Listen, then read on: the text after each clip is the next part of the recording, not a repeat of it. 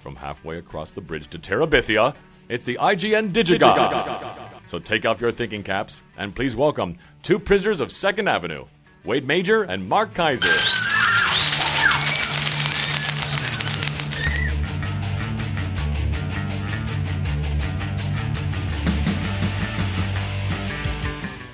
Yeah, that was a little vintage opening from 2008. 2008, ancient history to us.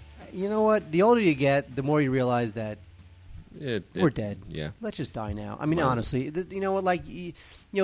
12 months used to take 12 months. Actually, you know what? When you were younger, 12 months used to take about 18 months. Yeah. Now 12 months takes about 12 weeks. It really does. It's 2012 tomorrow. Yeah. And in about 10 minutes, it'll be 2013. Just the time goes so fast. Jeez. It's depressing. All right. Good night, folks. Good night, everyone. Drive safely.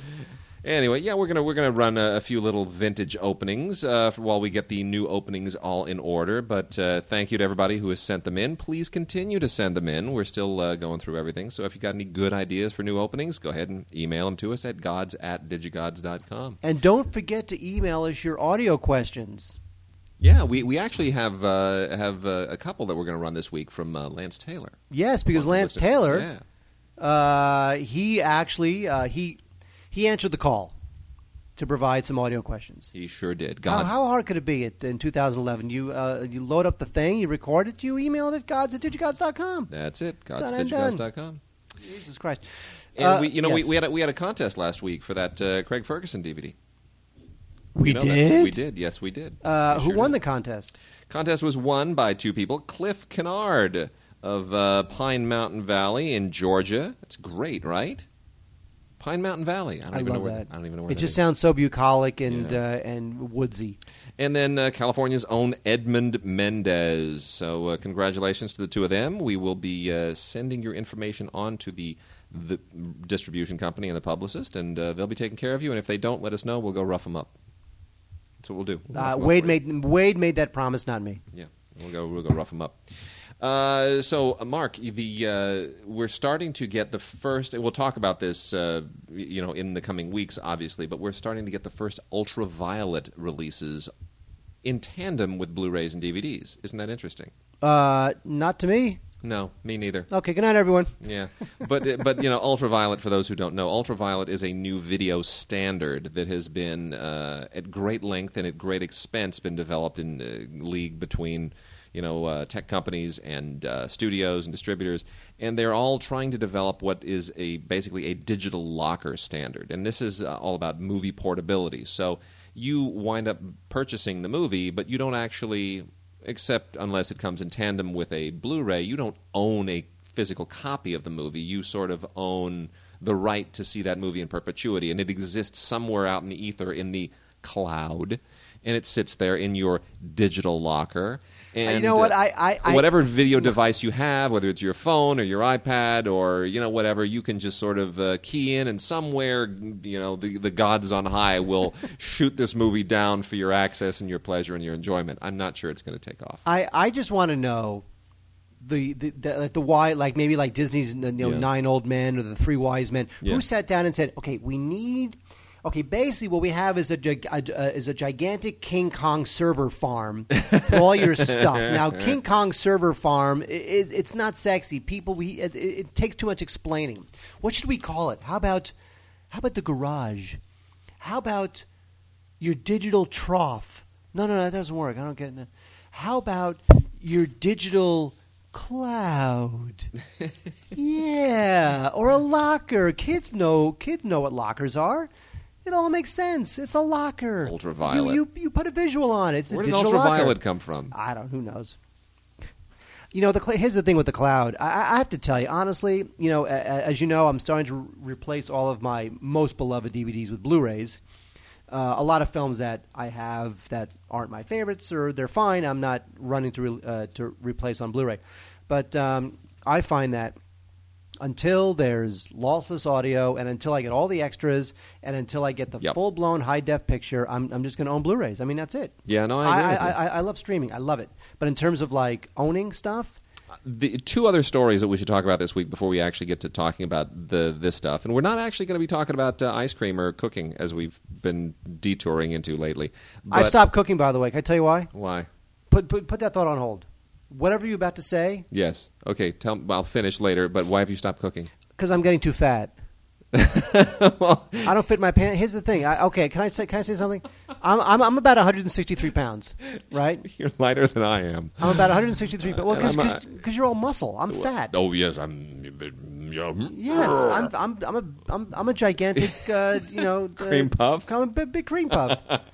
I'm a jelly belly. Okay. My love handles go from like my neck to my knees. That's where my love handles go. You used to be so much heavier. You used to be heavier than I was. I was almost 200 pounds until you had that like parasite that consumed half of your body weight, and then you were. No, I was almost 200 pounds, and I have video of me being 200 pounds on network television. Very embarrassing. I was 199 pounds when I appeared on NBC Late Night and in a skit. And I said, this is humiliating. I became 180. I became 175. Then I got an intestinal virus where I couldn't eat anything for a week, so I had no choice but to shed 10 pounds and became 165, after which I thought, I like being 165. I'm going to stay here. Anyway, so I was down to about 162, 163, which is a good weight. Yeah. Then I started cooking for myself. Now, you think to yourself, people love cooking because then you learn how to, you cook well, you know what's going into all of your food, you know there's no preservatives. Not when I cook. When I cook just the most fattening crap you can possibly want. I'm cooking chili and cookies, and I'm cooking brownies, and you emailed me the recipe for the mac and cheese at Cut, which is a very famous steakhouse in Los Angeles, and literally... that thing's got, and I haven't made it yet because I can't. That thing's got 3 cheeses, creme fraiche, plenty of pasta, God knows what else. You probably just have to buy a cow and put the cow into the pot. You're telling me. So that parasite actually did you a world of good. Yes. Anyway, so I started cooking for myself. Have you kept in touch? With the cow? With the parasite. We're dating. Good. I met him on Match.com. Good. Anyway, so I'm making all this fattening crap, and I realize I'm getting heavier, and I woke up, I was 168, which is not heavy. I'm not saying I'm fat, whatever. But I'm saying, okay, hang on for a second. I was 162, 163. Now I'm 168 because I keep cooking for myself. Just stop it. So I'm taking this week off from cooking. Got it. So what were you saying? Nothing even remotely that important. No, I was going to point out that also in the world of streaming and so forth, another interesting thing has happened this week, which is the Kindle Fire was announced. Now, the Kindle Fire is, as I understand it, it's a new Kindle, color Kindle, touchscreen, the whole deal, Android-powered, correct? That is correct. Android operating system, and with it, you get an initial free month or two subscription to Amazon Prime, which entitles you to like 10,000 streaming titles or something like that, as well as free shipping on certain Amazon items and so forth. So now Amazon Prime has half the number of streaming titles as you get with Netflix, which is up to like 20,000 or something, but still not a bad deal. It's a little bit less expensive, not much. It's like $69 a year.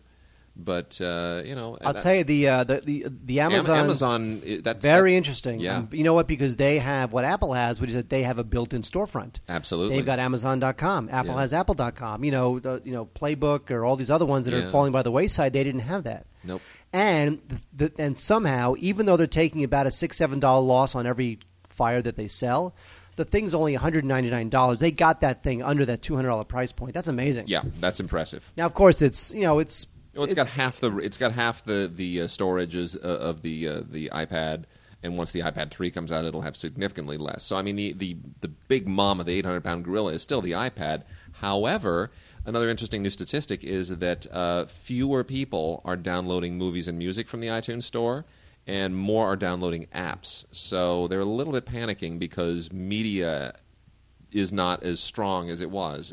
We'll see. I mean, they're within percentage points of being, probably influenced by how bad movies and television are. But the thing too is that the whole Apple TV concept has never taken off. Apple selling individual, it's not really gaining much traction. Another story that we should talk about before we get around to DVDs and Blu-rays is that Disney is reportedly remastering Song of the South in 4K. I had read something on a comment on a web page and a comment board underneath it that I thought was very interesting, and I had emailed it to you, and we haven't corroborated this. Mm-hmm. It's really all I'm getting it from is this one mention on this one site. But I think that'd be fantastic. You know, we all understand what Song of the South is, just like The Birth of a Nation, blah, blah, blah, but it's still a piece of movie history that needs to be... It needs to be out there. Yes. Especially when no less than Tracy Morgan has actually spoofed it on Saturday Night Live. If you ever saw his Uncle Remus Mash Liquor thing. Have you ever seen that one? No. Oh, it's hysterical. It's like Aunt Jemima's husband. Instead, she does the syrup, he does mash liquor, and it's actually very funny. He plays both parts, and they got the little animated birds and the whole thing. It's really funny, but it's only funny to a certain generation that understands the frame of reference. That is very true. You know, come on, seriously. And look, you go to Disneyland, you go on to Thunder Mountain, you still have like Brer Rabbit, and you got all the characters from the damn film on the ride. The movie that they're taken from isn't even out there. Come on, contextualize it. Fine. You know, Warner Brothers is facing a bit of the same struggle with some of their World War II animated shorts that, obviously portrayed the Japanese in an unflattering light. They're trying to sort of contextualize that as well, because that's now politically incorrect. And there's a lot of stuff in everybody's animation archives that has some racial elements that they're not comfortable with. So everybody's dealing with this on some level, but just fine. Contextualize it, get it out there, give us a commentary, put a disclaimer on it. You know, smoking is hazardous to your health. Get on with it. I agree. Could not agree more. All right. Shall we talk about movies? Oh, we're a DVD podcast? Well, you know what? Yeah, you know what? I thought we were a cooking podcast. Do this baseball thing, because it's baseball season, and you were going on a bit before the show about the greatest day in baseball history. And yeah, I know, which I missed all of it. Oh, my God. You know what? I got a call from a friend of mine who said, let's go see our friend play at the Silver Lake Lounge, which is a popular little funky lounge in Silver Lake in Los Angeles. And I'm like, man, it's day 162 of the season, and there's actually three, but there's two major wild card, races to be decided. And, I said, watched a bunch of the game at work, the two games at work. And I'm like, all right, look, the Yankees are up 7-0. Boston's up 3-2. The Yankees are going to win, obviously. Boston, that game will go back and forth, but in the end, I think Boston will put it back together and win. All right, I'll go to the Silver Lake Lounge. So when I walked into the Silver Lake Lounge, Yankees were up by 7, Boston up by 1. When I walked out of the Silver Lake Lounge, let's just say that the Yankees coughed up a 7-run lead, and Boston had lost and completed the biggest collapse in baseball history, and it all happened in the span of like 4 minutes. Both those games ended within like 4 minutes. It was just bizarre. Awesome. Now, what we have, because they didn't make the playoffs, although they were not in it. They were in it. Is the California Angels. In Major League Baseball, every once in a while they come out with these World Series collector's editions, which I love because I have the Mets '86 version. But this is the Angels 2002. By the way, still the Anaheim Angels, ladies and gentlemen, not the Los Angeles Angels of Anaheim. Right. Please stop that.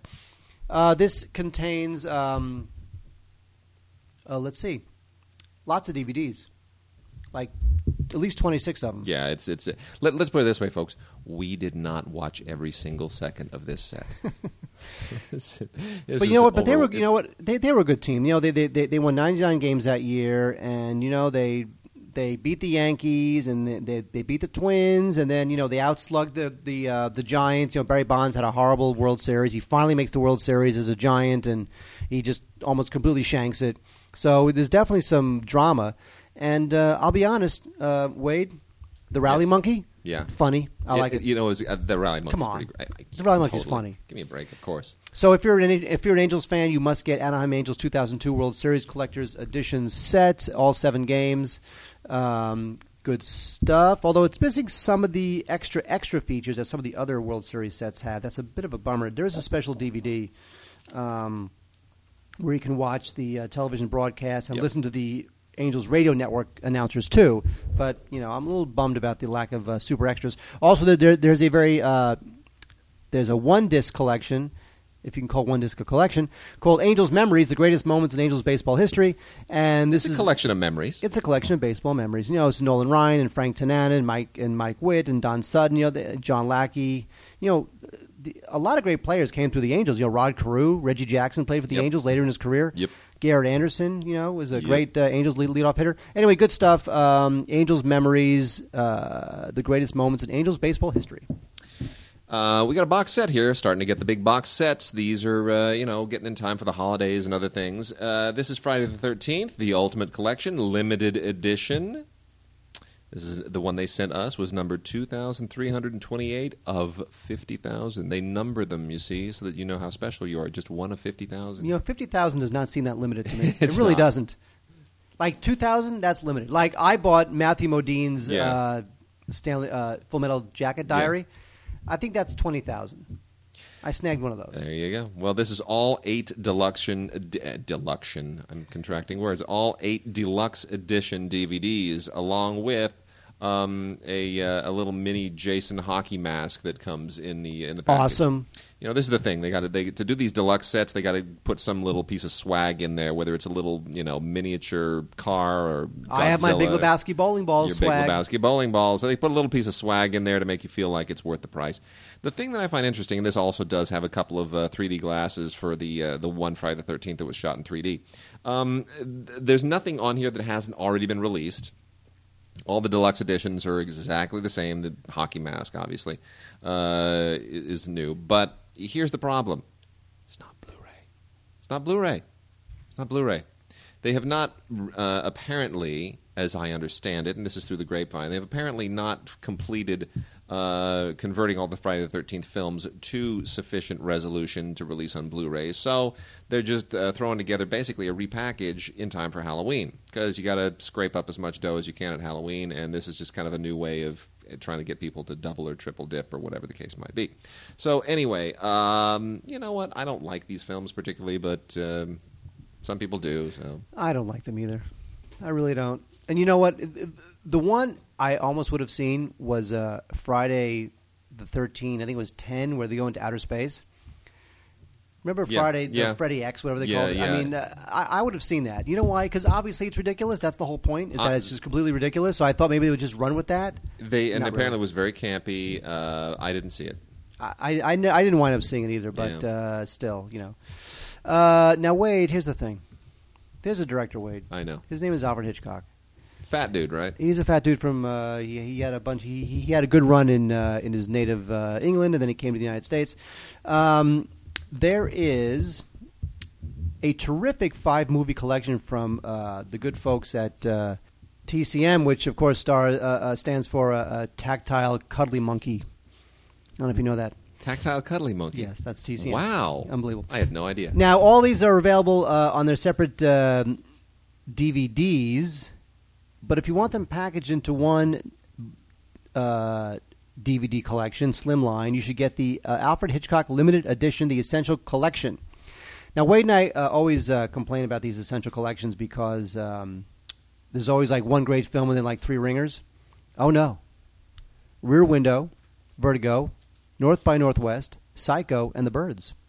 All Hitchcock classics. But not Blu-rays. Yeah. It's that same problem. There's some bonus features, there's some documentaries, and there's a commentary on Vertigo and North by Northwest. The films, each one of these films is great. I mean, literally, it's unbelievable. There's no ringer in the bunch. These are all classics. Usually, again, there's a great film and then the bunch is junk. This is just terrific. I personally, I covet my Blu-ray of North by Northwest, and I'm looking forward to the rest of them coming out on Blu-ray. So, but if, maybe you don't have a Blu-ray But North by Northwest is not part of the Universal TCM thing. Interesting. Yes, it's a... and yet at the same time, boring. Yes, North by Northwest is a Warner Brothers release. Interesting. Yes. So that's great. But The Birds, Psycho, Vertigo, Rear Window, honestly, it's great stuff. If you love Hitchcock and you have limited shelf space, I guess that's what I can say. If you love Hitchcock and you have limited shelf space. Yes. We're getting a lot of the Miramax stuff coming out now through Lionsgate, the A-list stuff. Remember, Echo Bridge is releasing all the Blu-ray stuff and re-releasing the DVD stuff from, that they kind of feel they need to have out there, but not the super A-list stuff.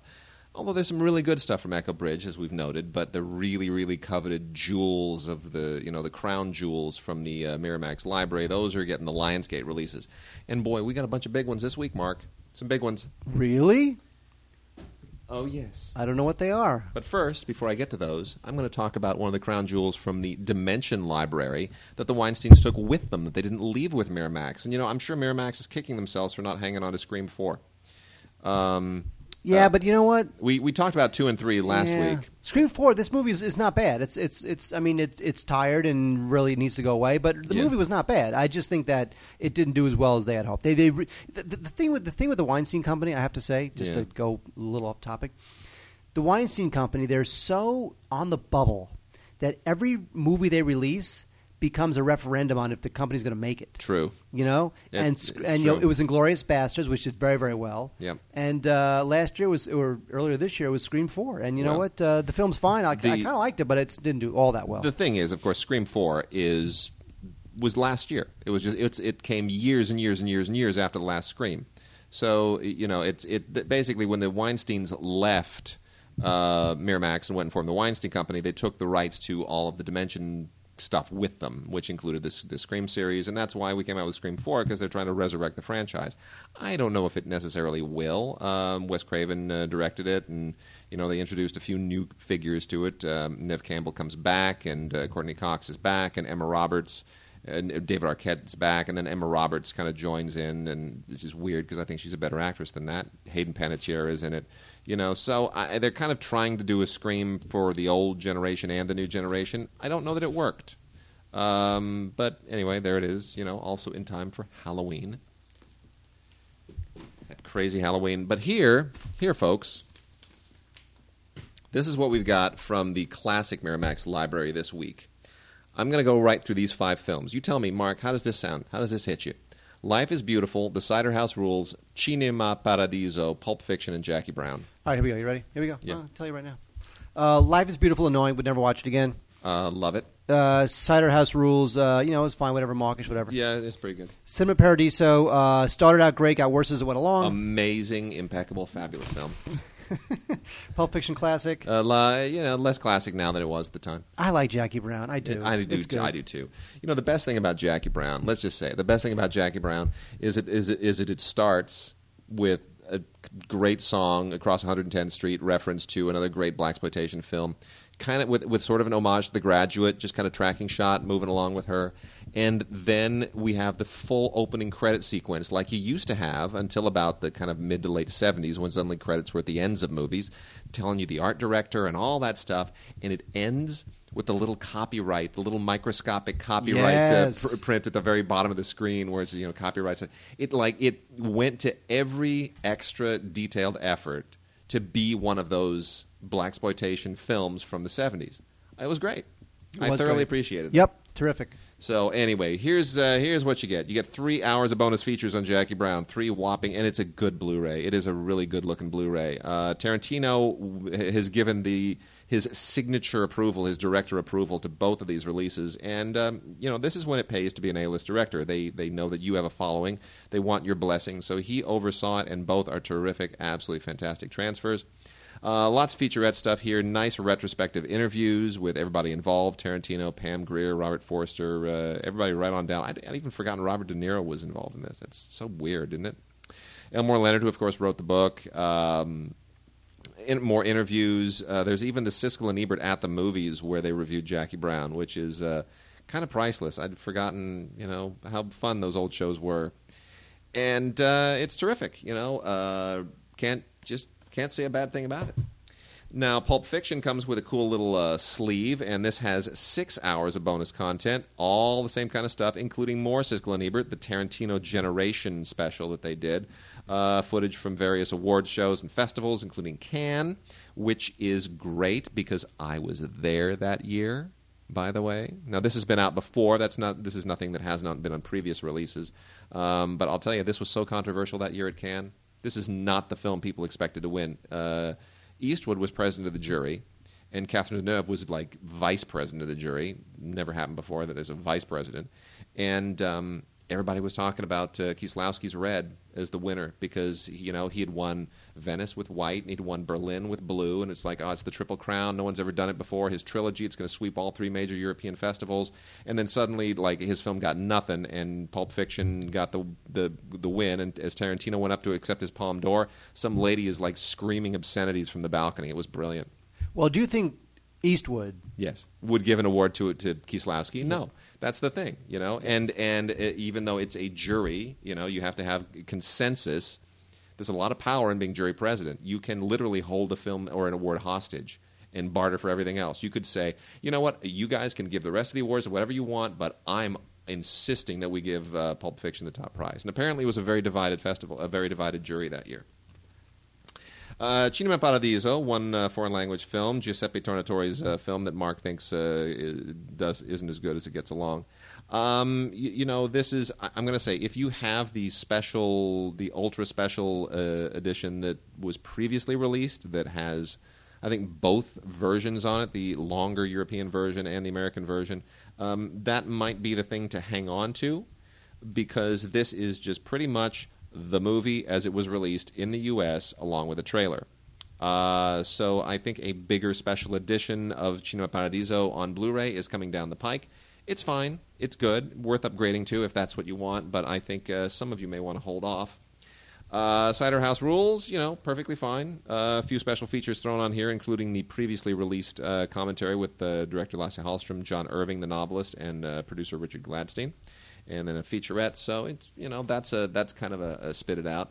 And then Life is Beautiful is somewhat the same as Cinema Paradiso. You get a featurette and some commercials, and that's sort of it. But I still love. Do you really not fully just adore this movie? You know what? I hadn't watched it in years, and it is well done, but. I mean, he's old. He annoys me. Well, he's outworn his welcome a little bit. So. Well, what's funny because he followed that up with Pinocchio, which is just the worst.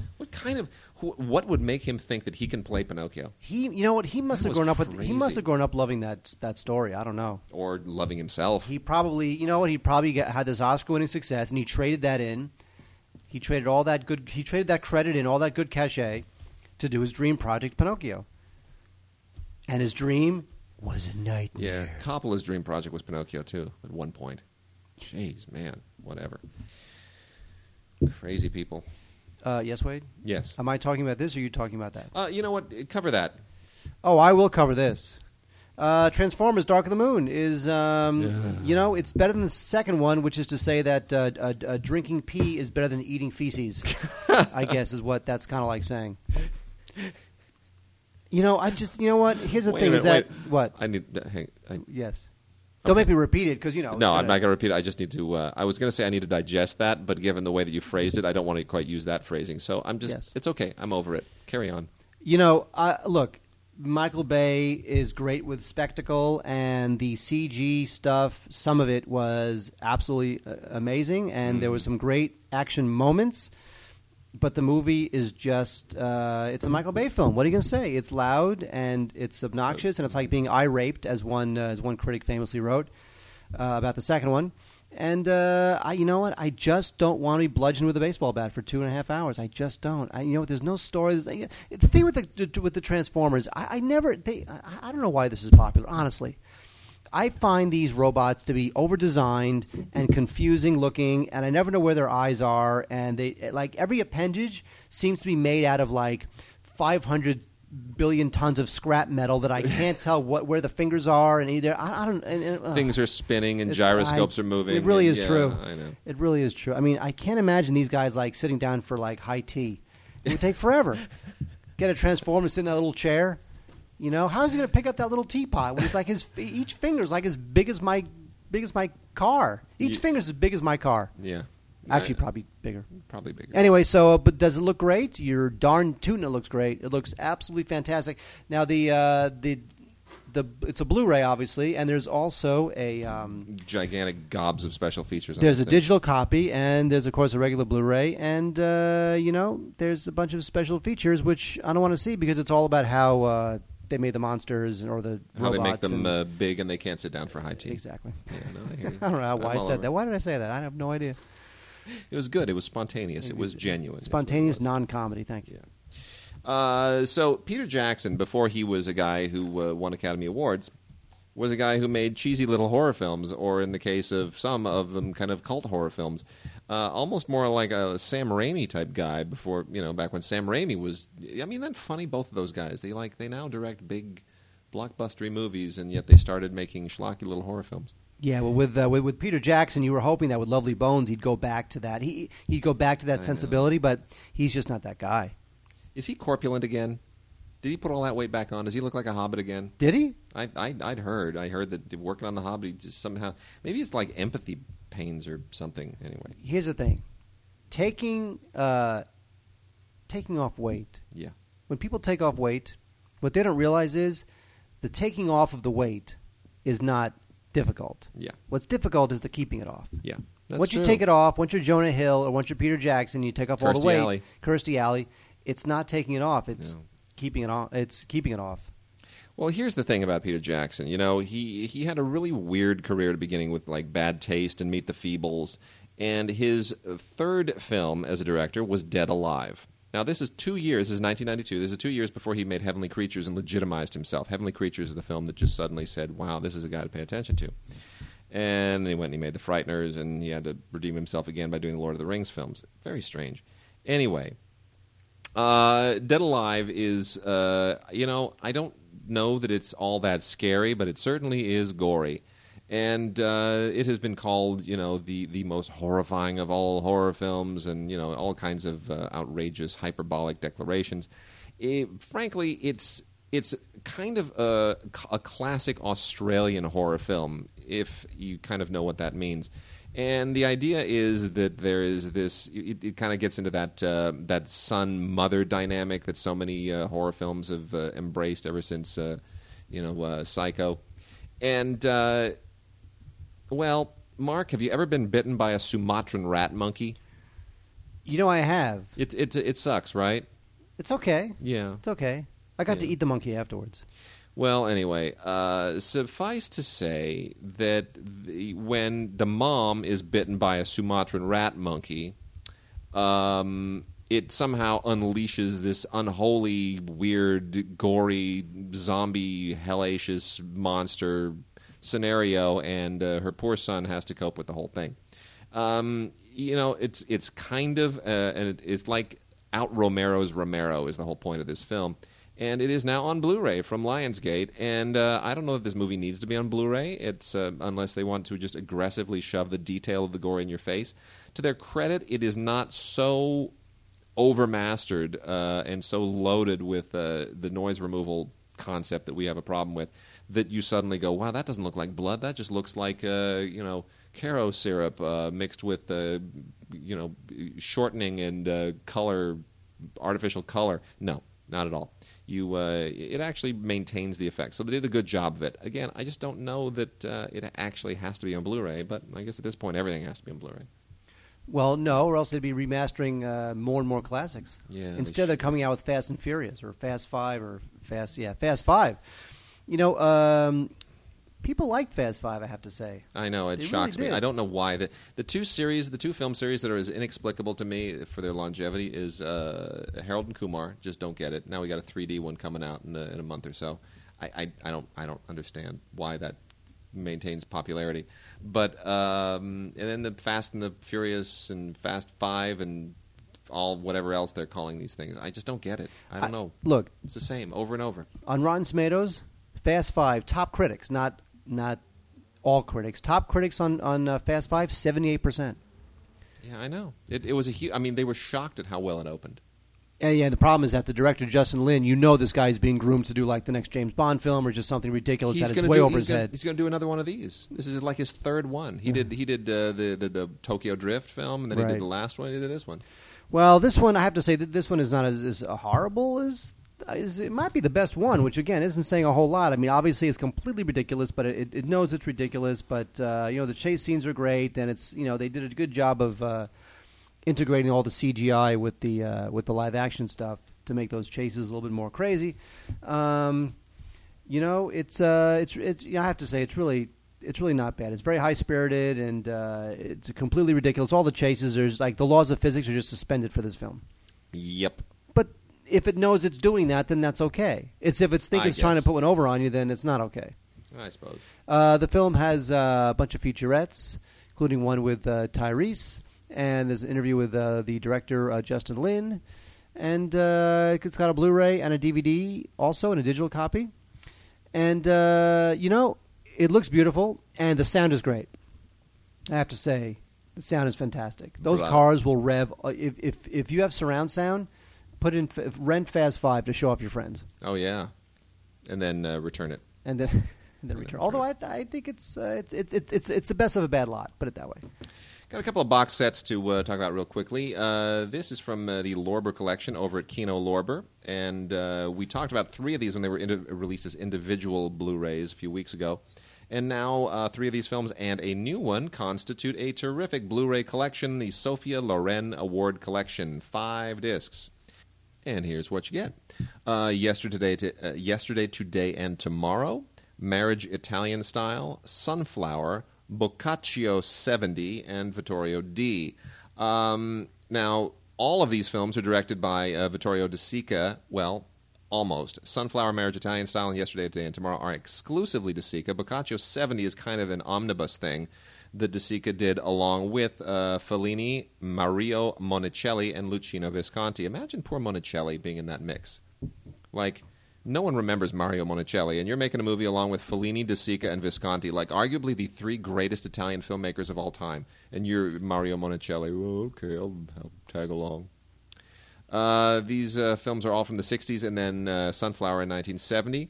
And you know what? They're not De Sica's best, and Boccaccio 70 isn't genius, but it's worth having. They represent a certain kind of Italian glamour filmmaking from the period, no matter how unglamorous some of these stories can be. And Sunflower is a little, tries to get a little bit dirty, but I'm sorry. When you've got, music by Henry Mancini and then Sophia Loren and Marcello Mastroianni, that's a glorious movie. Fabulous. And, of course, Mastroianni is also in the other 2 De Sica solos, Yesterday, Today, and Tomorrow, and Marriage Italian Style. So you could argue that this is as much a Sophia Loren and a Marcello Mastroianni collection as anything else. So it's pretty great. I would highly recommend this if you don't have the films individually. If you have them individually, no reason to get this. Speaking of things there's no reason to get, Charlie and the Chocolate Factory. Oh. This is as opposed to Willy Wonka and the Chocolate Factory. Correct. Willy Wonka and the Chocolate Factory, which is just had it's having its big Blu-ray, insane, beautiful, awesome, gold-plated. We will be talking about that momentarily. Not today, but next week. Golden ticket moment on Blu-ray. There's this. I am becoming less and less a fan of Tim Burton. I think that, as we've mentioned before, he picks movies based on their, production design possibilities more than the storytelling. But I will admit this: as much as I love Willy Wonka and the Chocolate Factory, and I love Gene Wilder, the whole 9 yards. Yes. For about 45 minutes in this film, I thought, "Oh my God, Burton's going to do it. He's going to make a good, worthy successor. He's going to do it." And then when Johnny Depp shows up, it all ended. Yeah. I just think that the Johnny Depp character, I just think he's bizarre without... I can help you with this. Yes. Carol Channing. Huh? Carol Channing. Explain. After we saw this, our good friend Andy Klein walked out and he goes, "Why was Johnny Depp doing an impersonation of Carol Channing the whole time?" Which I was like, oh my gosh, you just completely in that one sentence summed up all of my reservations about the performance. No, Depp just shanked it. Yeah. It's just bizarre. I just think that kids will freak out. They'll think he's odd. They won't know what to make of him. He's got no humor. He's just too peculiar. He's just charmless. It's just not a good performance from him. Yep. But of course, the production design is great. Blah blah blah. The songs by Danny Elfman are not as good as the songs in the original because there's no charm to them. There's no lightness to them. No. It's just so dark. God, stop it. Stop making movies, Tim Burton. Although it looks good, the DVD looks fine. It's just who cares? I know. Stop it. How many franchises? This is 2. He ruined Planet of the Apes, which just got rebooted, obviously, much more successfully. He ruined Planet of the Apes temporarily, and he ruined Willy Wonka and the Chocolate Factory. And he's about to ruin Dark Shadows. I'm so scared of what's going to happen with that first photo from Dark Shadows came out, and I just thought, oh no, really? Seriously? This is what you're going to make it look like? It's like he took Barnabas Collins and made him just unbelievably, unbearably twee. I think that Barnabas Collins and Barnaby Jones should be combined to make Barnabas Jones an elderly, urban vampire detective. In my soul, in my gut, in the center of my being, I knew you were going to make that joke. I don't know why. Yay. Oh, man. Okay, the Gamera trilogy is a triple feature. Stumbling over my words today. Is a triple feature from Mill Creek on Blu-ray.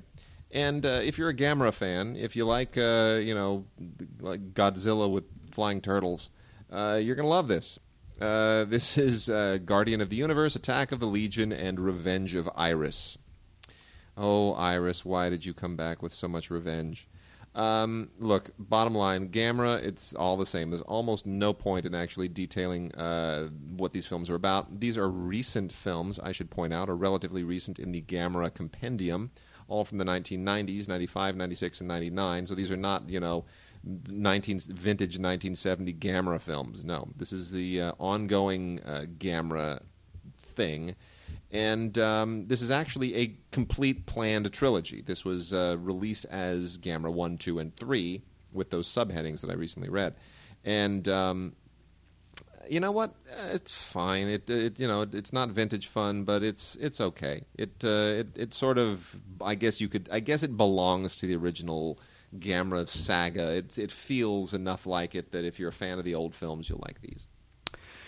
Wade, there is a new DVD out. They are double dipping on Soap Dish. Now, I have a feeling I know why they're double dipping on the Soap Dish. Why do you think? Because it's been a rather tumultuous time for soap operas. They are being canceled left and right. In fact, one of the major ones just was canceled, and another major one is being canceled in a couple of months. And soap operas are kind of dying, and they're being replaced by ABC replaced, I think it was All My Children, with a talk show, this thing called The Chew, which is terrible and will be canceled soon. And these, I'll tell you, there is nothing like a soap opera fan scorned. There is just no fury. Hell hath no fury like a soap opera fan scorned, because these people are crazy. I hear you. They are crazy. So I think what they're trying to do is they're trying to maybe kind of tap into the disaffected soap opera fan. Notice it's not on Blu-ray, because the average soap opera fan probably does not own a Blu-ray. They probably own a DVD player. But it is the 20th anniversary of the film, and it's a fun movie. It's I hit the mic. Huh? I hit the mic. I did not know that, because I'm not wearing a headphone. Because you won't buy me a new headset. My headset, I haven't used my headset in like 5 months because you won't buy me a new headset. You always hated wearing it anyway. I know, it messes up my hair. See? Sally Field, Kevin Kline, Robert Downey Jr., Whoopi Goldberg. This is a great cast. It's all about the comings and goings of a soap called The Sun Also Sets. And it's funny, and the DVD is fine. Special features include nothing particularly interesting. Actually, only one, a behind-the-scenes featurette, which I saw, which is probably ported over from the original DVD. Does the movie look good? Whatever. Not really. It looks fine. It's just a function of whether you love the movie, and I do think it's a cute movie. I do. I think it's funny. Got a good cast, and it's got that TV satire thing that I always love. I'm going to roll through some relatively minor titles, but stuff that we think is worth mentioning. We got a couple of Warner Archive titles. Now, you find these by going to WarnerArchive.com, not Warner Archives, but WarnerArchive, singular.com. These are, of course, DVD-Rs. They are made to order, MOD, manufacture on demand, I believe is the proper term for these. One of these is a cult camp classic. I got to tell you, this is a terrific film, Black Zoo. Now, if you've never seen Black Zoo, you are missing out. This thing is from the early 1960s, and it's kind of a weird, I guess you could probably call it a horror film. Basically, you got a guy who's he's got a weird little private zoo action going on with a lot of, monkeys and lions and so forth. And his wife absconds with the monkeys or the chimps, and boy, he really doesn't like that. And then, it's just a lot of fur and fury, and everything else is just hysterical. It's campy, it's silly, but you know what? It's fine. It's got all these little kind of vintage winks and nods, and you'll enjoy it. It's silly, but you'll have fun. And then The Phantom of Hollywood, starring Jack Cassidy, of all people. Everybody has forgotten about Jack Cassidy. Mark, tell everybody who Jack Cassidy is. All right, never mind. I'll tell them. Jack Cassidy is, of course, the father of everybody else named Cassidy. Everybody else? Well, Butch Cassidy? Not Butch Cassidy. David Cassidy and Sean, Patrick, and Ryan Cassidy. What people don't know about Jack Cassidy is that he was offered and turned down the role of Ted Baxter on the Mary Tyler Moore Show. Really? Yes, that is true, which was, of course, a part that went memorably, brilliantly, all-time classic-y to Ted Knight. Wow. Well, Ted Knight. You know what? He would have been a good one as well. I mean, everybody knows that. No, Ted Knight rocked that thing like you. It was the greatest. Just the greatest. Everybody knows David and Sean Cassidy because David Cassidy, of course, Partridge Family. Sean Cassidy, the Do Run Run on the Hardy Boys. Remember that? The Do Run Run. He also played with Linda Blair in a different. Wasn't it? Well, they were like they both had Down syndrome and they had a romance. And what? Who are you? I don't know. Anyway, Brian's song? Is it Brian's song? No, it wasn't. It wasn't Brian's song. Anyway, this is 1973. We've gone far afield here. Phantom of Hollywood with Jack Cassidy, Broderick Crawford, Peter Lawford, and Jackie Coogan. And it's the whole thing is kind of a throwback to the Phantom of the Opera concept, but it's done in a cheesy 70s kind of a way, and it's worth a look if you're kind of a vintage 70s cheesy kind of a filmmaking buff, low budget. So I'm checking Ted Knight's Wikipedia page. You know what his birth name?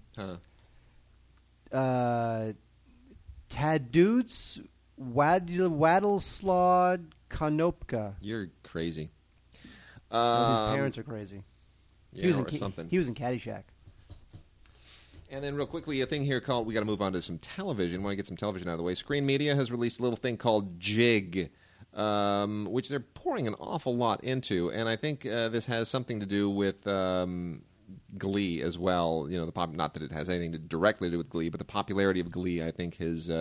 this is basically a documentary about the 40th Irish Dancing World Championships, which if you are a fan of Lord of the Dance, and Mark always makes fun of me for actually having ever been someone who said a decent thing about Michael Flatley, that's basically what this is. This is just this is where people go every year to do that river dance thing. And I think it's fun. I think it's awfully fun, and it's it's a little bit like a real life Strictly Ballroom, kind of crossed with the Lord of the Dance. It's terrific and eccentric and cool and provincial, and it's out on Blu-ray and DVD combo, and it looks lovely. So go knock yourselves out. Now, while Wade queues up the audio questions, the audio comments from Lance Taylor, we'll talk about Pee-wee's Big Adventure. This is finally on Blu-ray. This is Tim Burton, folks. This is Tim Burton. Early Tim Burton. Very early. As early as it gets, feature film-wise. This is, of course, an extension of Paul Rubens' Pee Wee Herman character, which was on television and then extended to film. Originally, legend has it. And Broadway. And we're going to be talking about that in the coming shows. We are. Mm-hmm. Rumor has it that Paul Rubens' favorite film was Pollyanna, and that he was going to write a script based on Pollyanna where he would become Pollyanna. And then this is the apocryphal story, although maybe it's true, I don't know, is that he was on the Warner Brothers lot writing the film, and he noticed that everybody at Warner Brothers, all the messengers and whatnot, they would get around the lot on bicycle. And when he saw everybody getting around the lot on a bicycle, that sparked his imagination, and he wrote a movie about a boy and his bicycle. It's a good film. So it wasn't like De Sica that gave him the idea? It was not. Okay. This is a good-looking Blu-ray, high-definition transfer, 1080p. Colors look good. Definitely better than the DVD version. Good skin tones. Noise reduction, couldn't really tell. Looked pretty minor. The sound is the sound. There's this doesn't scream for an upgrade, but if you just can't get your fill of large Marge, why not? Well, the thing is that also they never they just ported over all the extras from the previous DVD. They didn't do any original extras for the Blu-ray. This is a spit it out in time for the holidays. It kind of is. Get a jump. Get a jump on it. I agree. But you know what? It's a good movie. It's cute. Yeah. Even though we were just ripping Tim Burton a new one about 10 minutes ago, it's still cute. All right, Mark. Here we go. Lance Taylor question number 1. Hey, Wade and Mark. It's Lance. So I'm in the car, driving, thinking about movies. Because, really, paying attention to the road is overrated, isn't it? So I'm thinking about Tom Hanks. Larry Crown was a failure. Where do you see Tom Hanks' career going from this point? Also, Has Tom Hanks ever played a villain? I mean, I'm going through the list of movies that I've seen him in, and I don't recall him playing a villain. What say you? Keep up the good work, and be talking to you. Bye. Outstanding question. To the second part, no, I don't think Tom Hanks has ever played a bad guy, and frankly, I don't see that ever happening. He's just not that kind of guy. Well, here's the thing. It depends. Like I think that Tom Hanks played a bit of a bad guy in, I don't know, not Road to Perdition, but like the Lady Killers, maybe he might have been not the nicest guy, I guess. But he's still redeemable. Right. In those, you still root for him. You still kind of empathize with him. I just don't know whether he's ever going to have that Henry Fonda, Once Upon a Time in America. Oh, my God, I can't believe Henry Fonda is the most Once Upon a Time in the West. Once Upon a Time in the West. Yeah. I can't believe Henry Fonda is the most vicious bad guy in the world, sort of role reversal casting from heaven. I don't see Tom Hanks necessarily doing that. No, it's just not who he is. And if you've ever been to an event where he's spoken, or if you've ever met him, it's just there are no dark edges to his soul. I'm not sure that he could go to that place. As to where his career is going to go, honestly, he has a part, a very important part in what is it, Big and Loud and Far Away? What's that thing called? Oh, Extremely Loud and Incredibly Close. Yeah, that one. The title I can never remember, which is looking like it could be a very big Oscar contender this year. So, I mean, if that really kind of comes through, Tom Hanks could be in the mix again. Larry Crowne was a bomb. He's trying to be a young Tom Hanks with a young Julia Roberts, and they're both at an age where they shouldn't be doing that movie anymore. He also made the mistake of writing it with Nia Vardalos, which is you just don't let that woman anywhere near your movie. She's a kiss of death now. But, they're family friends and all that stuff. Tom's going to not be that giant star that he used to be. That's not who he is now. And he's past that point, but I think as a filmmaker, as a producer, as an actor, he is still a force to be reckoned with. He's still a great actor. He still has really interesting taste, and he can still get things done. And remember, he played a big part in getting the Pacific on the air and Band of Brothers. I mean, he can... the From the Earth to the Moon. I mean, he can get it done. So he is still a force to be reckoned with. So I don't think we'll see him as much as a movie star going forward, but I think we'll see him as certainly a tastemaker and a producer of product too. I agree. Really, if he is the Jimmy Stewart of this generation, I just don't see Hanks doing anything overtly horrible. I mean, I think there might be room to play a little bit like with the Lady Killers. There might be room to play with his persona, but playing with your persona and tweaking it is not the same as saying, I'm going to play a supervillain in some big science fiction movie, or I'm going to play an unrepentant murderer. Yes. I just don't think he wants to do that. It's a little like Will Smith. Will Smith's kind of the same way. Where I don't know that Will Smith ever want. Will Smith turned down Django Unchained. Yeah. I just don't think he ever wants to do anything that's going to make him less the lovable Will Smith that we all love because he's so lovable. And these people have huge armies of handlers, let's remember, who really weigh in very strongly on what this could mean for your future and your next choice, and et cetera, and what's coming down the line. And these people are thinking about offering you this, and these people have been asking about this, and is your availability this? I mean, these people are looking 4 or 5, 6 years down the line at a lot of projects that are in development, maybe offering them money. I mean, there are a lot of considerations, so you don't want to sabotage that. That's true, Wade. Thank you, Lance. Yes, thanks, Lance. And here's Lance's other question. Hey, Wade and Mark. It's Lance again. So I have a question for you both. In the early 90s, a movie called Johnny Suede, starring Brad Pitt, was released. Have you heard of it? Did you see it? And more importantly, did you enjoy it? A friend of mine and I used to watch this movie on a loop in the early 90s, and we enjoyed the hell out of it. And I see it's available on Netflix streaming now. It's totally quirky, offbeat, weird, and funny. Actually hilarious at times. That's my take on it. What's yours? Johnny Suede. Johnny Suede is an interesting film. That's the film that put director Tom DiCillo and Brad Pitt so deeply on the outs that Tom DiCillo turned around and made Living in Oblivion basically as a way of ripping on Brad Pitt. The experience was miserable for him, apparently. I actually met Tom DiCillo on a more recent film of his that my wife was involved with in New York, And lovely guy. Obviously, I'm not going to ask him about Brad Pitt, but that is at least what everyone understands. I think the film itself, I don't think if they had a bad working relationship, I don't think that film betrays it. I think Johnny Suede is a cool, slick little film. It's an early Brad Pitt film. It's an early Brad Pitt film. He looks so young then. He still has, even then, this is like, we're talking, what, 91, something like that? Yeah. He still has his baby fat. I mean, we're talking 20 years ago, which is just absolutely bizarre. But you know what? It's very hip. It's very postmodern. The tone is just fun and consistent. And look, DiCillo was a cameraman, so he knows what he wants to see. So I think it's got that stylish look, and it's very offbeat. I liked it. I mean, I thought it was fine. I haven't seen it in years, but that's what I remember of it. I thought it was totally fine. So I would say that is a definite streaming suggestion. Good one. Johnny Suede. Thanks to Lance Taylor. Thank you, Lance. And anybody else wants to send us in their audio questions or even their email questions or just comments or hate mail, whatever. We take it all at gods@digigods.com. We're going to wrap out with a little bit of television now. Got some vintage television that is out again, stuff that has been previously out, but it is now out a second time in different packaging and actually better transfers, I think. Eagle Media has released the first 2 seasons of The Monkees. Finally, yay. Now, this has been out before. Or the only 2 seasons of The Monkees, actually.